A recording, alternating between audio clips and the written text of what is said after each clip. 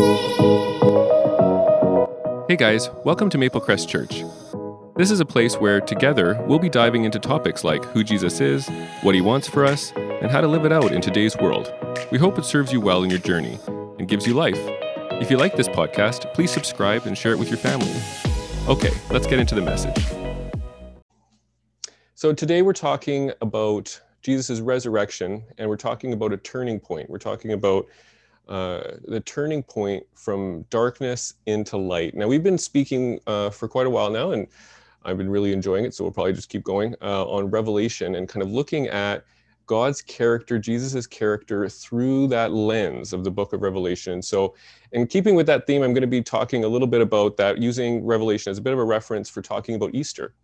I don't know if that's done very much, but anyway, it is very possible and actually very appropriate to look at Revelation in terms of what's happening in the Easter story. And so we're going to do that today. So Lord, I just pray, Lord, that you would give us understanding this morning.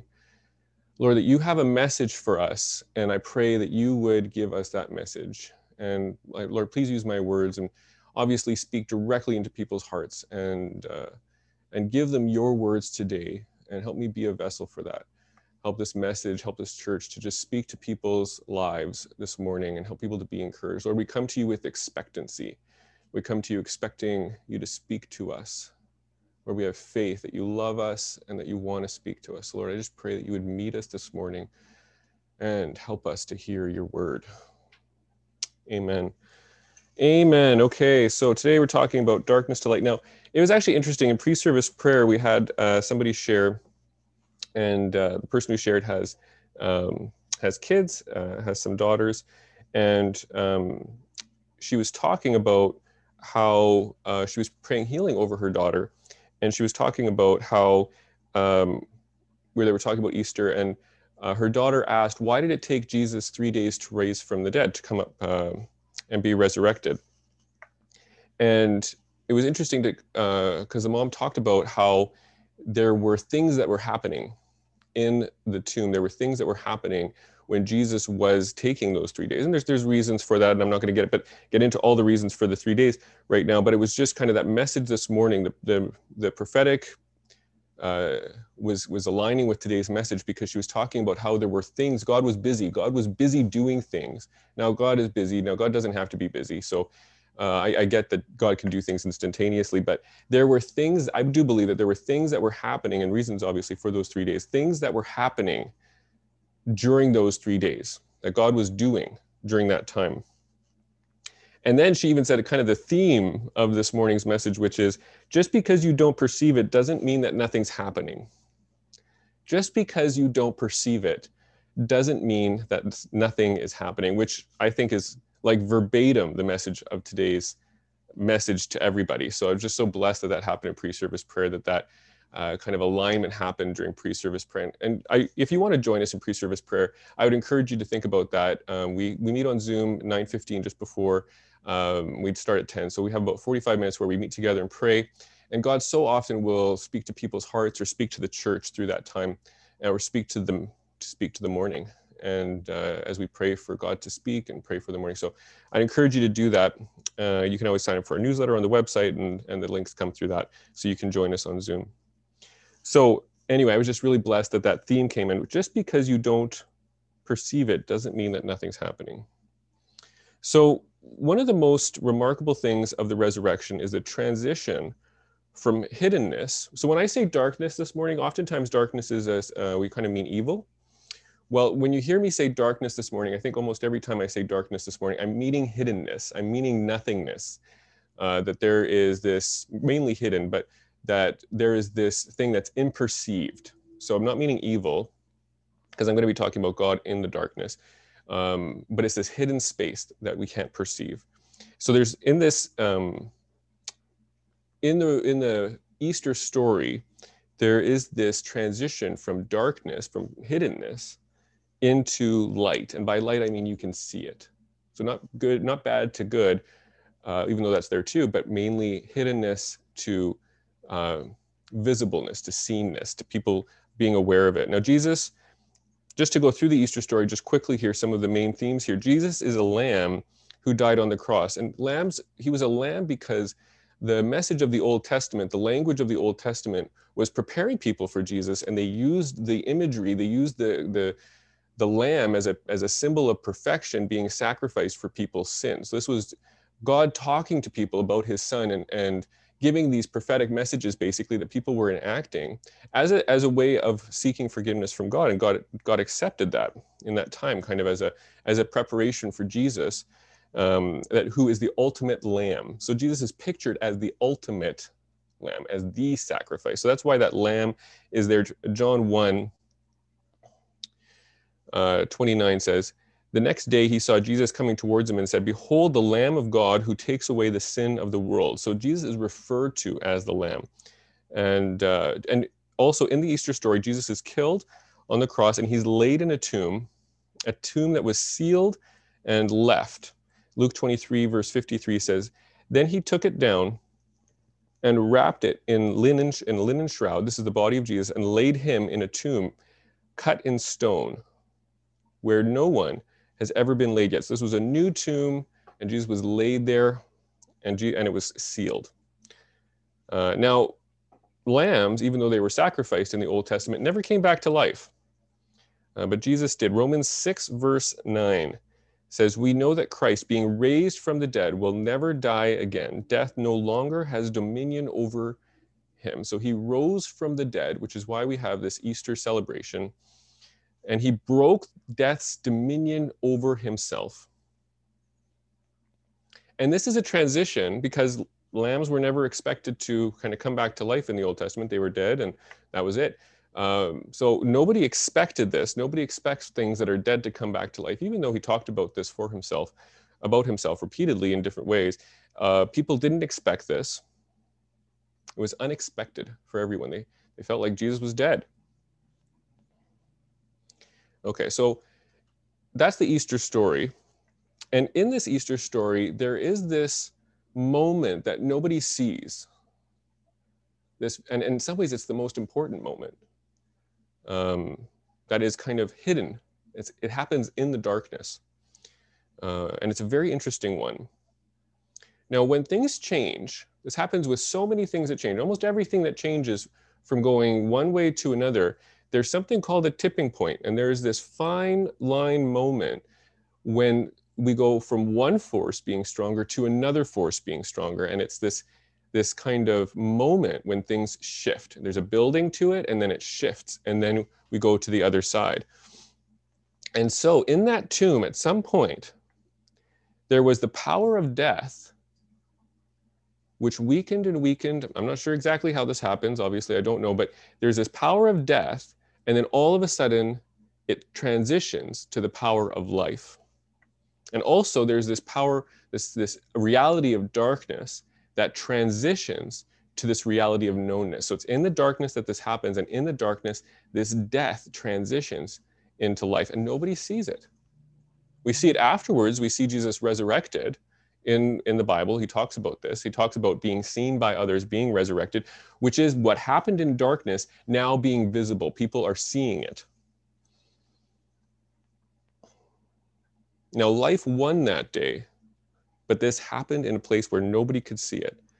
And that happened. It was this one moment when Jesus went from death to life. And the transition from darkness to light, so the death to life happened. But the transition between hiddenness and knownness is still happening. It started that day with Jesus proclaiming himself, but it's continuing now, and it will continue until the end. There will be a moment when everybody sees, but right now we're transitioning. Some people still don't perceive it. Most people don't perceive it. That hiddenness is still becoming light. We are the light in that we bring that known revelation to people. Jesus is the ultimate light. We reflect him. We reflect him to other people. We tell people about him. We are his witness of the light. So the ultimate revelation, the ultimate light actually happens in Revelation 5, verse 6 to 9. I saw in the right hand, so I'll read this to you, Revelation 5, and this is the main scripture for today. Revelation 5, verse 6, or actually I'm going to start at 5. Revelation 5, verse 5. Then I saw in the right hand of him who was seated on the throne. This is God on the throne. So in his right hand, a scroll written within and on the back, sealed with 7 seals. And I saw a mighty angel proclaiming in a loud voice, "Who is worthy to open the scroll and break its seals?" So God has this sealed scroll, and who is worthy? And no one in heaven or on earth or under the earth was able to open the scroll and look into it. And this is John talking, and I began to weep loudly. I don't know if other people were crying too, but John had no idea what was going on. And I began to weep loudly because no one was found worthy to open the scroll or look into it. And one of the elders said to me, "Weep no more. Behold, the Lion of the tribe of Judah, the Root of David, has conquered, so that he can open the scroll and its 7 seals."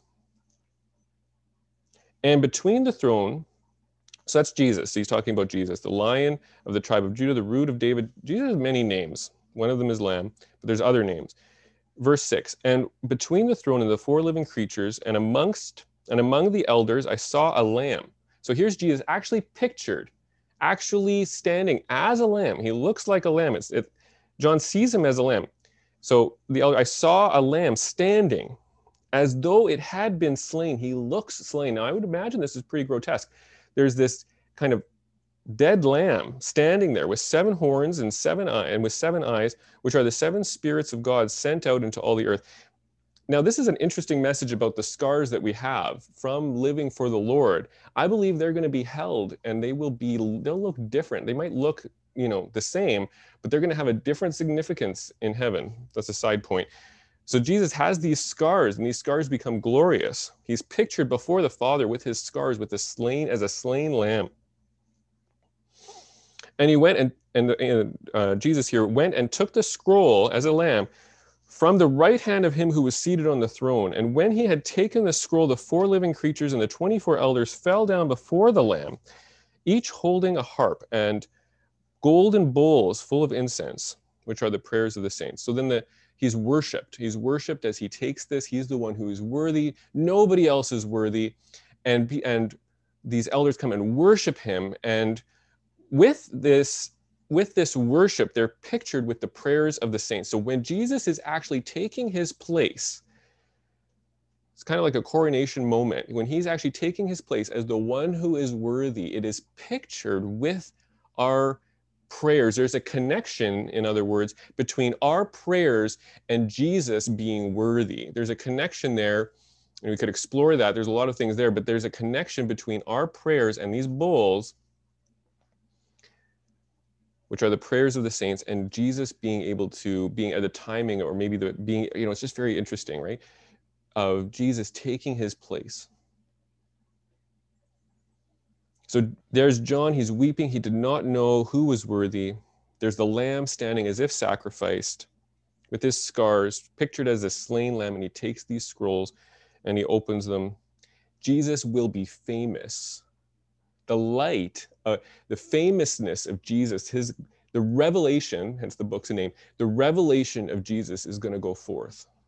And everyone will see this. Everyone will see Jesus.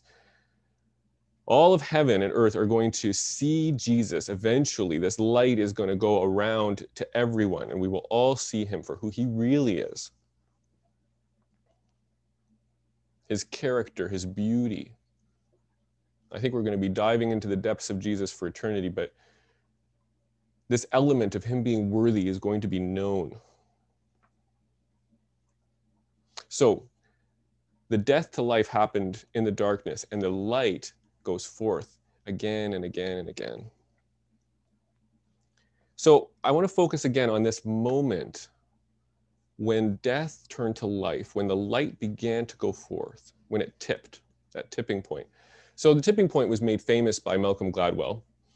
And we actually have a family connection with Malcolm Gladwell. He was, there was a story, I wasn't there when this happened, but apparently, I don't think I was there anyway. I don't remember being there. Wilma, my mother, was at the table in the morning, I think one Saturday. I think it was a Saturday. And they were having breakfast, her and Cliff, my dad. And she looked up and she said, "So, Malcolm Gladwell might be coming over for coffee today?" And so this is her. If you wanted to know my mother's personality, that's a pretty good picture of it. And so he may be coming over, and it's like he actually was scheduled to come over, but sometimes Wilma kind of will put things out of her mind a little bit and kind of leave it to the last moment because she doesn't believe that things are really happening, but it's actually happening. And Malcolm Gladwell, and so they ran around and they entered into kind of reality in that moment that Malcolm Gladwell was coming over for coffee, and they ran around the house and got everything ready for him. And he actually took Wilma's story, our family story, and put it in one of his books. So there's Malcolm Gladwell, apparently a family friend, although I haven't met him yet. So I'm still looking forward. Malcolm, if you're listening, I'd love to meet you. But this idea of the tipping point was actually interesting long before Malcolm Gladwell. And you can describe the tipping point in lots of different ways. It happens all over the universe, all over psychology. It's a lot of different ways to look at it. And I first learned about it and kind of thought about it more seriously when I was taking a class on sensory perception, the way our senses perceive things. And in some ways, it's obvious that there are times when something is going on around us that we can't perceive, and then there's a moment when you can perceive it, a moment when things become available to us to perceive. So you can be in a space that looks dark, but it's actually full of light. There's photons everywhere, but your eyes don't perceive it. Things can seem quiet, like there's no sound, but it can actually be full of sound, full of vibration, and yet your ears don't perceive it. And we know this with animals. We know this with other animals, that they perceive things that we can't. They can smell things that we can't. They can hear things we can't. They can see things that we can't see. And we know this, but I think most people, our knee-jerk reaction is to live as if we're perceiving everything. It's a little bit of a conceit that we have, like we're the center of the universe and we can see and hear everything that is to be seen. And it's unnerving for people to be brought into this reality that they aren't seeing everything, that they aren't hearing everything. And you can see this unnerving part, at different times. I know if you take certain apps or things like this, younger people can hear things and older people can't. And it's unnerving. It's unnerving to know that you're not being a part of what everybody else is a part of. So our knee-jerk reaction is just to believe that if we don't see it, if we don't hear it, if we can't touch it, it's not real. That's the knee-jerk reaction that people have, even though we know logically that that's not true. One of the very interesting things about this tipping point with our perception is how precise it is. I'll give you an example with the human eye now. The human eye is an amazing, amazing thing. It can actually sense, the human eye can, one photon. If one photon hits the eye will actually have a reaction showing that it actually sensed that one photon hitting it. It's actually higher up in the nerves in the brain where we have a filter that won't let us see it. We won't perceive one photon. Even though the eye is actually reacting to it, there actually needs to be about 5 to 9 photons in 100 milliseconds in order for us to register seeing something. So it's 5 to 9 photons in less than 100 milliseconds. So if that happens, all of a sudden we'll see some light. Our brain will actually perceive it. This tipping point from not seeing to seeing is measured in the numbers of photons. It's very low numbers of photons. It's very, very precise. And when you trigger something, even though things can be so precise, if you trigger that, if you go from not perceiving it to perceiving it, obviously it can have a huge impact. It can have a huge, huge impact. The difference between a boulder falling off a cliff and not falling off a cliff. The difference between an avalanche and no avalanche. One tiny, tiny, tiny moment in time, a little bit too much vibration, that little bit of a move and the boulder falls, and it can cause a huge, huge dramatic effect going well beyond it. Now, this is an idea that's very clearly stated in the Bible, that the kingdom of God, the kingdom of heaven, works like this. It works through small things creating large effects. Matthew 31. This is Jesus putting a parable before them, saying, "The kingdom of heaven is like a grain of a mustard seed that a man took and sowed in a field. It is the smallest of all seeds, but when it is grown, it is larger than all the garden plants and becomes a tree, so that the birds of the air can come and make nests in its branches." So this is a tiny act Something where it looks like nothing's happening, and you put it in the ground, and all of a sudden, this tiny, tiny seed becomes this large thing that becomes important for many, many things, for many birds and other things in life. That's a description of the kingdom of heaven. Matthew 13 says, Jesus again giving them another parable. The kingdom of heaven is like leaven that a woman took and hid for 3 measures of hid in 3 measures of flour till it was all leavened. So this is like a little bit of yeast making a big difference in a big batch of dough. Hold on to this idea. This is an important concept, that small things, this is how heaven works. Small things, dead things, like a seed is dead, has a huge impact. Now, the next thing, this is again an obvious point, but it's so important because we, in the way that we operate, don't operate this way. We don't believe this. We don't operate as if this is true. And that is, before the tipping point, it is dark and not perceived. Before things tip, we often don't see the reality of it before, we don't see the effect. We don't see it. But before it tips, it's like there's nothing there. It's all dark. Just because we can't perceive it doesn't mean that there's nothing there. Because we believe that if we can't see it, if our senses don't see it, we believe that there's nothing. We often believe that there's nothing happening, even though there is. So I'll try to make this clear. So Anna, our daughter, she's been asking big questions lately. And which has been, she's just little and she's asking us these big questions. So it's been a little like, oh, okay, we got to get our game on here. We got to figure out these questions. Like she's been asking, like, how do you know the Bible is true and not made up? So we've been having big discussions. We've been starting to.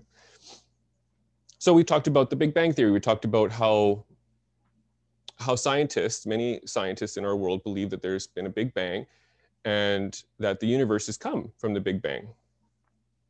And we were talking about this in some other context, but we were talking about, what other people believe, and then we were talking about, how we understand that. And her first question was a very appropriate question. And she asked it, what came before the Big Bang? Like, how did something come out of nothing? Well, let me go back to the main point of this morning. Just because we can't perceive something doesn't mean that there is nothing. We often will believe that if we can't perceive it, it's not there. And the times when we don't perceive it, we believe that there's nothing there. So does nothing come first? Genesis 1 says, in the beginning, God created the heavens and the earth. The earth was without form and void, and darkness was over the face of the deep, and the Spirit of God was hovering over the face of the waters. There was nothing, the sense of God hovering over this dark lack of form. It started in darkness, but yet there was God. We didn't perceive it, but there was something happening. And again, I'm not talking about evil when I talk about darkness here. I'm talking about hiddenness, something that people aren't perceiving. God was in this hiddenness, in this dark place. The most powerful and dynamic spiritual forces that have ever existed have happened in the darkness, have happened in hidden places where people were not watching. Jesus in the tomb. So remember, Jesus was wrapped in linen and laid in the stone where no one else had been laid. Jesus was dead. Part of the reason why it was 3 days. Jesus was confirmed dead. Nothing was happening. Or was there nothing happening? Remember that verse. The earth was without form. I can just imagine the tomb being without form in some sense. And in the darkness, God's Spirit covering the deep. I can imagine that in that tomb, I can imagine it being this moment similar to Genesis 1, where you have this formless, you have this hiddenness, this darkness, and God is hovering. I can imagine this place of creation.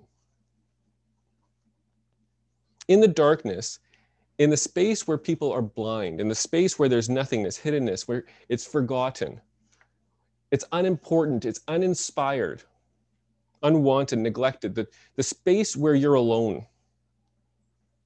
That's the space where we put God. We put God into this, like, he's not there. He's nothing, but he is there. There's in this dark space, God is present, just like the mustard seed, just like this yeast, just like a mountain that can be moved, the earth that can be shaken. There's this power that is in the darkness where we think there's nothing.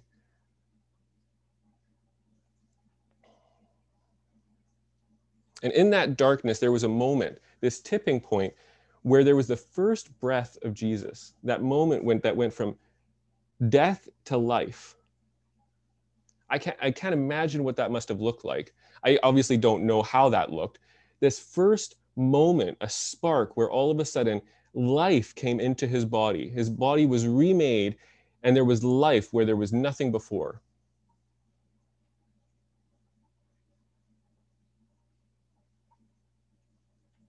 And as that tipped, in that one moment, there's been millions of tipping points since then. Because of that moment, it's created this avalanche. Hearts everywhere turn and tip from death to life because of that one moment. It changed everything. The book of Revelation itself is a book about tipping points. It's a book about the tipping points that are coming, where Jesus is going from being unknown, unrevealed, to being revealed. Every tongue will confess. If we go back to that scripture, Revelation 5, verse 7, and when he took the scroll from the right hand of him who was seated on the throne, Jesus takes that scroll. In that moment, when he takes that scroll, he is becoming known. He is becoming known as worthy. Now, people have studied tipping points with people, with groups, when things change in groups. So they created these groups, closed groups, online groups, where people were told to decide something. So they chose a name of a picture. And they choose this name of a picture, and then they're actually given incentive for keeping that name. So the group is motivated. They're getting paid basically to keep the name of this picture a certain way. And then what they did was they introduced a few people into this group who wanted to change the name. So you have this group, they have a norm, the picture is a certain name, they're getting paid for it, and then they start introducing others. And they have lots of this so they can see what happens in each group, and they introduce 5% more people. And then they had another group do the whole thing, and they introduce 10%. And this group is trying to change everybody's mind. And each group, they're trying more and more. Okay, let's see. Nothing happened with 5%. We introduced this, like there were 1,000 people in this group. We introduced 50 people. Nothing changed. Introduced 100 people into another group of 1,000. Nothing changed. Next time they introduced 150 people. Nothing changed. Introduced 200 people. Nothing changed.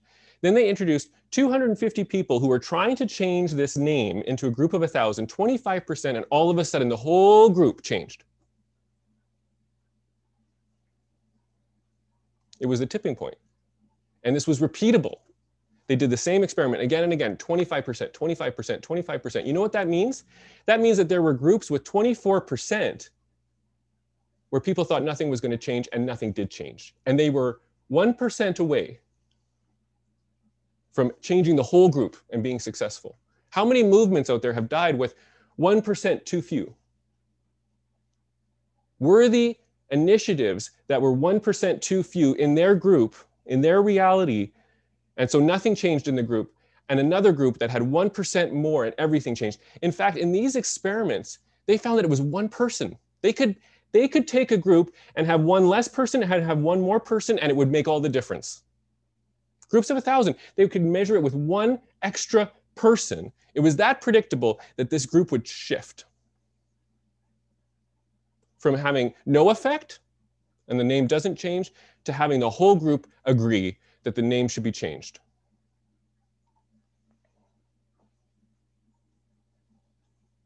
That's a tipping point.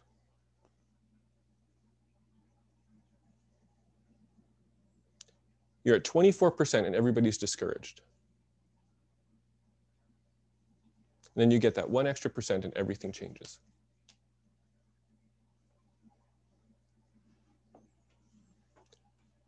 And my question to you is, are you that one person? Your life might feel like it's not important, but you can be that tipping point. Your involvement, your agreement, your life matters. One person can tip the scale in a very large group.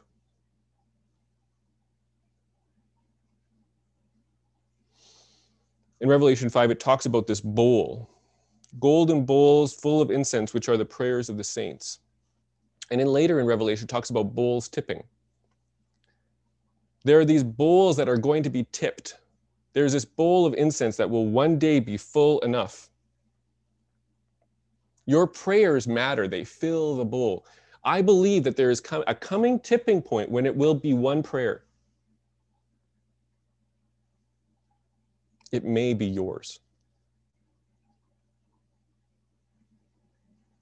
One more word of encouragement. One more saint joining the call to revival. You can answer that call. You can tip the bowl. You can give that word. You can change somebody's life. Jesus, one seed, tipped the world. And he calls us. He calls us to be messengers, to be people who tip the scales in another person's life, in a family, in a community, in a city, in a nation, in a world. We are called to tip the scales. It is that precise. It can be one more person. Each life matters. You might feel like you're in a place where no one sees you, that you failed, you're in a dark hole. You are maybe in that tomb with Jesus. You might be traumatized, abused, and yet Jesus is there. He knows what it's like to work miracles in a pit. God's power is not weak in places that are hidden. God has worked his biggest miracles in the darkness, in the hidden place. The earth was without form and void, and darkness was over the face of the deep, and the Spirit of God was hovering over the face of the waters. He has been there when there was nothing. And you might be right. I'm not trying to say that you are in the known, in the famous place. You might be very hidden. You might be in a very dark place emotionally. You might be in a very forgotten place, in a very abused place. You might actually be there. I'm not trying to tell you something that's kind of just like delusional. You might actually be in a very difficult place. But that doesn't mean that God can't do something powerful. That doesn't mean that you're actually alone. Just because you don't perceive it doesn't mean that nothing's happening. People have been talking about kind of this reality of giving birth as in the church. That's a tipping point experience. There's the first breath that a baby takes when she comes out into the world. It's a very dynamic spiritual place in the delivery room. As a church, we are going to encounter many, many tipping points. I believe that we encounter them all the time when we tip from one to another. There's different realities as a spiritual community that we will enter as we go forward in the Lord. We will have different places of hiddenness, different places of shedding light. We will be in different places together. And it doesn't mean that God isn't powerful, that God isn't doing things. The most dynamic places can be very, very hidden, very dark. It can feel very alone. It can feel very dead. But it doesn't mean that you're in the wrong place. It doesn't mean that God's not there. So there are moments in our life that change everything. We can see this everywhere. There are moments when we work and work, and all of a sudden the rock moves. You can be pushing and pushing and pushing, and all of a sudden it moves. You could be chopping at the tree, and all of a sudden that last chop and the tree falls. You can work at something in school, and all of a sudden it makes sense. These are tipping points, small and large. People talk about businesses that have overnight success. I'm in business, so that one kind of touches home for me. Businesses almost never have overnight success. They just feel that way to the community. You work and you work and you work, and then somebody comes along and something happens, and all of a sudden, wow, that happened fast. And you're like, no, that did not happen fast. It just was perceived quickly. It went from unperceived to perceived in a very quick way, but that was years of training and work in order to get that to the tipping point. And then it's an overnight success.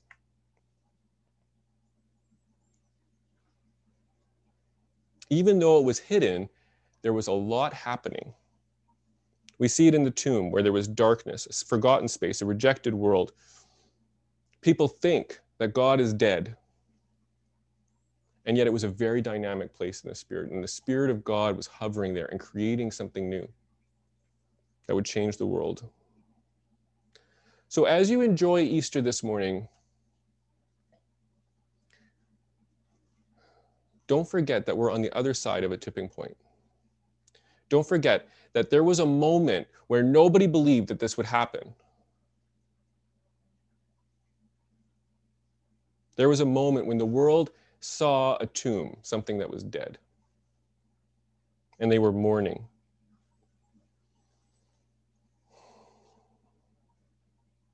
Let's pray together. Father, I thank you. I thank you that you give us this wisdom, this message, that even though we might feel like we're alone, even though we might feel like we're in a place where you've forgotten, even though if we feel like everything is dead, you are there. You are not unfamiliar with the dead space in our soul, in our life, in this world.